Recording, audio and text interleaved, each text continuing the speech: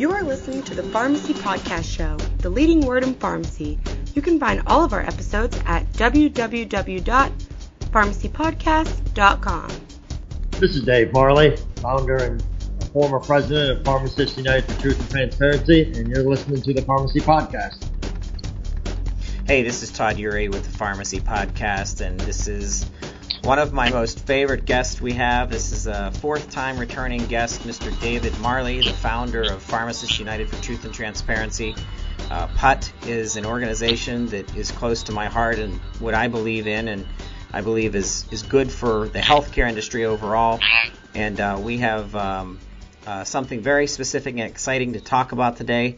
How are you doing today, David? I'm good, Todd. So we had an article that came out. It was a big announcement. It came off of I found it off of PR Newswire. You can Google PUT, Watchdog Organization, and I know it comes right up. But the title was Watchdog Organization Releases Toolkit to Help Employers Navigate Pharmacy Benefit Contracts. And it's something that I don't know enough about. I want the listeners today to understand what this toolkit does and how it works. And then I also want an update as to how pharmacy professionals, pharmacy owners can get more involved. So, Dave, what is this Watchdog Toolkit, the Pharmacists United for Truth and Transparency Toolkit? How do we get pharmacies involved, and how do we get this toolkit out to as many employers as possible? Well, it's really twofold. You've got two things going on. As pharmacy owners, we've known for years that our reimbursements have gone down, that PBM contracts have gotten tighter and tighter. And that's been a challenge for pharmacy owners. But what most pharmacy owners don't realize is that even though their margins are being decreased, those savings are not being passed on to the employers. Those savings that are supposedly being absorbed are being taken straight to the bottom line in the pharmacy benefit managers. And so we felt it was important, first and foremost, to educate the pharmacy owners out there that, look, there's more going on than just you taking a hit on your reimbursement. It's you taking a hit on your reimbursement, but the employers are also taking a huge hit on their cost as well, especially in the world of generics right now, which are almost 80% of pharmacy dispensing. So we thought it was important for the employers to also know the other side of the story, because this shell game, as I like to describe it, has been developed over 20 years by some of the most craftiest lawyers in the business, and the whole idea is to confound and confuse the employer who's ultimately going to be signing these contracts into signing one that's bad for them. And so we thought it was a good idea to put a document out there that really breaks it down into a meaningful fashion that employers can understand and hopefully save some money. What's interesting is how the entire efforts from the very beginning of PUT has always just about just pulling back any of the questions and, of course, clearing the smoke and mirrors of what we understand the big PBMs are doing. And there are rising regional transparent PBMs out there. However, we all know the majority of the claims that are being paid in the commercial world are definitely by these conglomerates. So this is an exciting announcement from PUT. Oh yeah, and it starts out. I'll jump right into it. It starts out with a real simple process. You've got a human resources director or senior vice president, and God bless them. These are wonderful people. And they have an incredible amount of responsibilities on them. And procurement of drugs and drug benefits, quite honestly, I've scratched my head wondering how this ended up in the HR department. These large companies, and even the smaller ones, they have purchasing departments who specialize, in direct purchasing of goods that their company's going to use in manufacturing or sale or whatever. And yet, this one particular, oftentimes multi-million-dollar procurement process is handed off to a department that has no experience in this type of business transaction. And so what's the one relationship that every HR director has is to the benefits consultant. And so right off the bat, you've got a middleman being inserted into another middleman to essentially facilitate and help that that HR person try to sort through this maze of pharmacy benefits. And so right off the bat, the first question is your benefits consultant really working for you, or is he working for themselves or the PBM? And if they're not doing that, are they just not aware of what's going on? And that's what I find in about 50% of the cases. You've got half the consultants out there that are truly just unaware. These are good people trying to do a good thing, but they have just no idea how stacked this game is against them and the employer. And then you've got the other batch of consultants that quite frankly, I lump right in as being part of the problem. They know full well what's going on, and they are right in bed with the PBMs, because when you're talking about these ungodly amounts of money that are being taken out of the system at the employer's expense, there's a lot of slush money that gets thrown around to either keep people quiet or keep them engaged in the game on one side or the other. And so right off the bat, the employers really need to know that the benefits consultant, quite honestly, is probably part of the problem. And I'll even go so far as to say, if you've got a benefits consultant and you're using one of the now big two PBMs, meaning CVS Caremark or Express Scripts, you got a problem. Because I have yet to see a single claims file with either one of those two PBMs that does not have significant amounts of spread involved in the equation, as well as major amounts of rebate retention. So, once we get past the benefits consultant, then what? What happens in this process? Well, you hire the benefits consultant, and his first step is to go out and to submit RFPs, a request for proposals, to the PBMs. Now, the PBMs will answer the questions, and they'll submit, a response to the RFP, and they will try to be selected or make the cut, if you will. Now, here again, I've seen RFPs where written right into the RFP by the benefits consultant is a demand for backdoor remuneration, where it will say to be eligible for consideration, this PBM must agree to provide the benefits consultant with up to $1 per prescription residual claims fee, they call it. So right off the bat, you've got bias introduced right into the equation. So then, now you've got a PBM selected, and here's where the process really gets into trouble, and why you need this toolkit, and why you need a whole lot more skilled lawyers probably than what you already have to deal with this process. In fact, you don't need a benefits consultant. You need a benefits lawyer who is skilled in PBM contracting to get a fair contract in your favor. And there's only a handful of those out there in the country.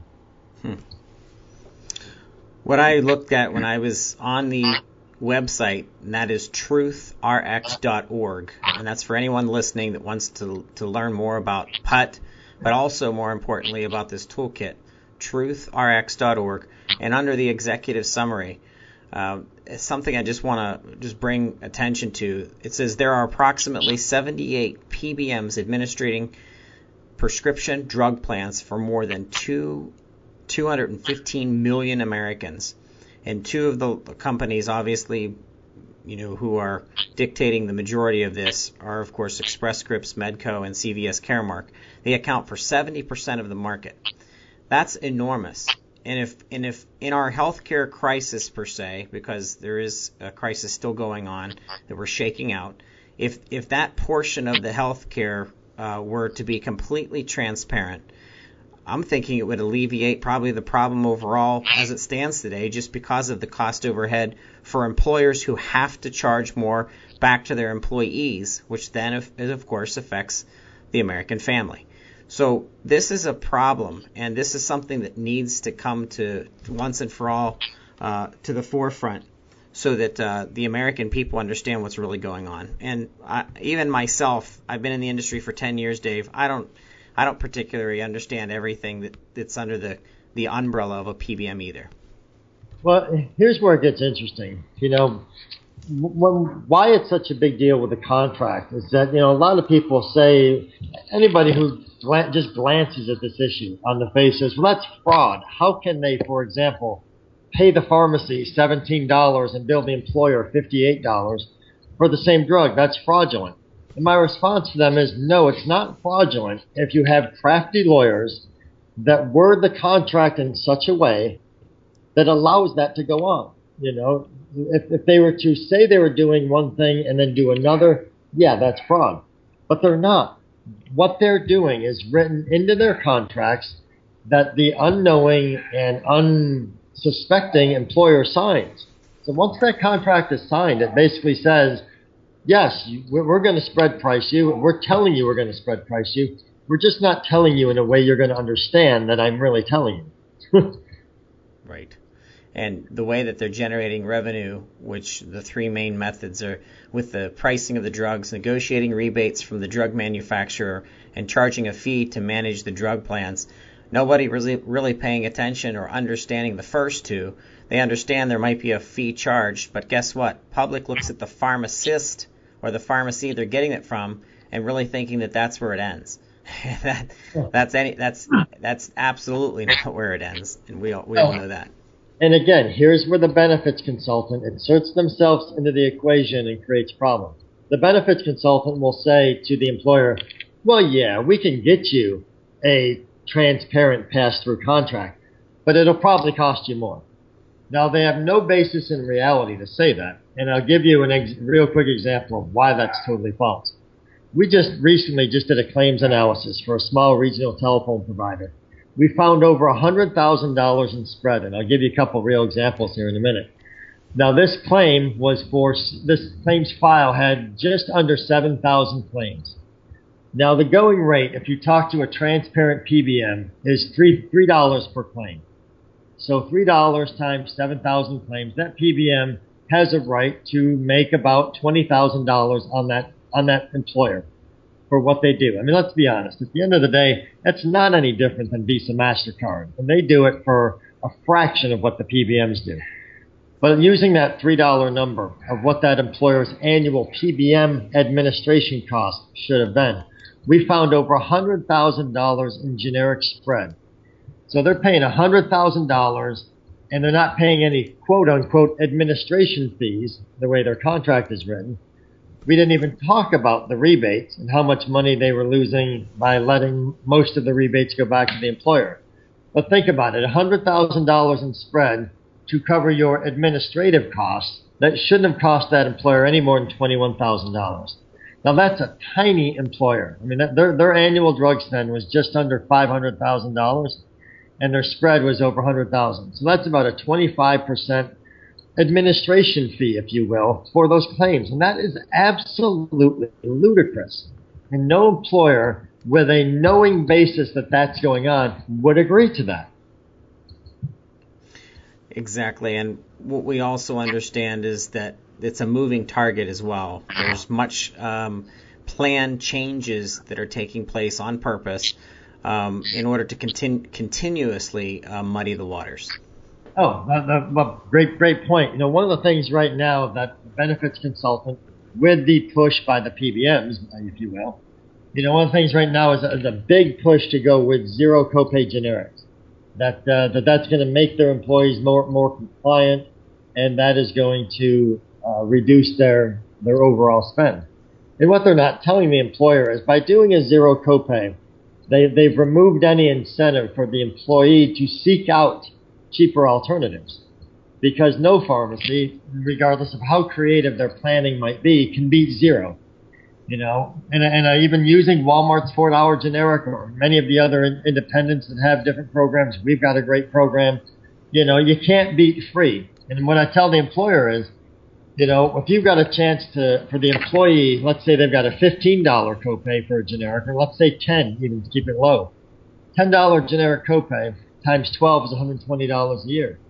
Well, if that employee could find a way to go out and buy it without involving the PBM that was less expensive than $120 a year, they will do that. And that will save them money and that will save the employer money. Because anytime the employee can buy something without engaging the PBM, the employer saves money. So how does the PBM get around that? They go back to the employer and say, well, you know, if you'll do zero copays, we can probably make your costs go down. Now, regardless of the fact that they won't tell, and again, most employers don't know, that when you shift a copay from $10 to $0, the employer's costs automatically go up because that copay doesn't disappear. That $10 has to be paid by somebody. It's not the PBM that's absorbing it. It's not the pharmacy that's absorbing it. It's the employer that absorbs those copays when they're waived or brought down to zero. So, oh yeah, they're always looking for ways to make them more money, meaning the PBM. So that's going back to the toolkit. That's really, I mean, it's a 20-page document. It's boring as all can get out. I mean, I'll be the first to say, it's not something easy reading. You've got to really be vested in this issue and realize, okay, I've got to spend the time, the energy, and the caffeine to get through this document to understand what in the world is going on. Because if I don't, then maybe the CFO might wake up and realize, I'm asleep at the switch here. I've got to be on top of this. So let's talk about the support of Pharmacists United for Truth and Transparency and Jason Wallace and his team and yourself and the board, how the listeners can truly get involved rather than just signing up for something, but actually get their hands dirty and be part of this hopeful change. Well, PUT is evolving as we've done. We're almost 2 years old, and early on we really just wanted everybody involved, and we still do. Don't get me wrong. We want pharmacy owners engaged. We want them involved, but we want some skin in the game, to be quite honest. It's one thing to sit back, and pharmacy owners have a tendency to do this, to let others do the work. Excuse me. And one of the changes we made this year to get involved with PUT and to get your hands on this document, there was a minimum $500 contribution requirement put in place. And that was simply to weed out the deadwood. There's plenty of guys in pharmacy that are plenty willing to let others do the work. But this is an all-volunteer organization, and the people that got us the contact with the Harrison Institute, the media relations firm that we use called Penton, they're not cheap, and these things cost money. And every time you see, PCMA or any of the other trade industry groups going out there and spreading their rhetoric, they're spending lots of money to get that done. And so pharmacy owners have to realize that for us to do what we do, it costs money. It's one thing to say, yeah, I'll join and go and put your name on an email list. It's another thing to say, I'm actually going to open my checkbook and I'm going to spend, a fraction of my marketing budget this month to help these guys get this word out there. Right. Exactly. So if you're listening to this show and you haven't heard of Pharmacists United for Truth and Transparency, the first thing you need to do is head on over to truthrx.org. It's very much easy to join. You can actually push a contribution through that. And then if you have questions, there's tons of resources on there. Jason, like I said, and his team do an incredible job. Dave, you've done an absolute incredible job pulling this out of the incubator, and it's a toddler now running as fast as it can, and we need to keep it going. So we'll continue to have you and the team on, the rest of the PUT directors on as much as possible to bring to light good news like we're hearing today about this toolkit. If you're an employer and you're listening to this show, please head on over to that website and download this kit. The executive summary is available there. It's a comprehensive tool. It's there for your use, and it's very well put together. Dave, any other updates or points before we let you go? Yeah, just one quick thing. Yes, you can download the executive summary from the web, but if you want the document itself, shoot an email, business corporate email, whether you're a benefits consultant, whether you're an employer, one of the good guys, so to speak, who wants to know more, go ahead and shoot an email to info@truthrx.org. You can get, if you're in the employer side of the world, a free complimentary copy of the complete 21-page document. We didn't put it up on the web simply because we did want to somewhat control the distribution of it, make sure, that if it's pharmacy owners, we want them involved, we want them to pay up, so to speak. But for anyone, whether you're an employer or a benefits consultant, or even if you're with a PBM, shoot me an email and we'll shoot you over the complete 21-page PDF. Very good. Dave, I always like having you on the show. Once again, very much supporting the efforts of PUT, and we wish you well. Very good, Todd. Thanks for having me. We were on with Dave Marley. He's the founder of Pharmacists United for Truth and Transparency. We are very excited to be part of this efforts to clean up and clarify the world of PBMs and really make pharmacy services more accessible to our communities through their local pharmacists. We thank you very much for listening to the Pharmacy Podcast.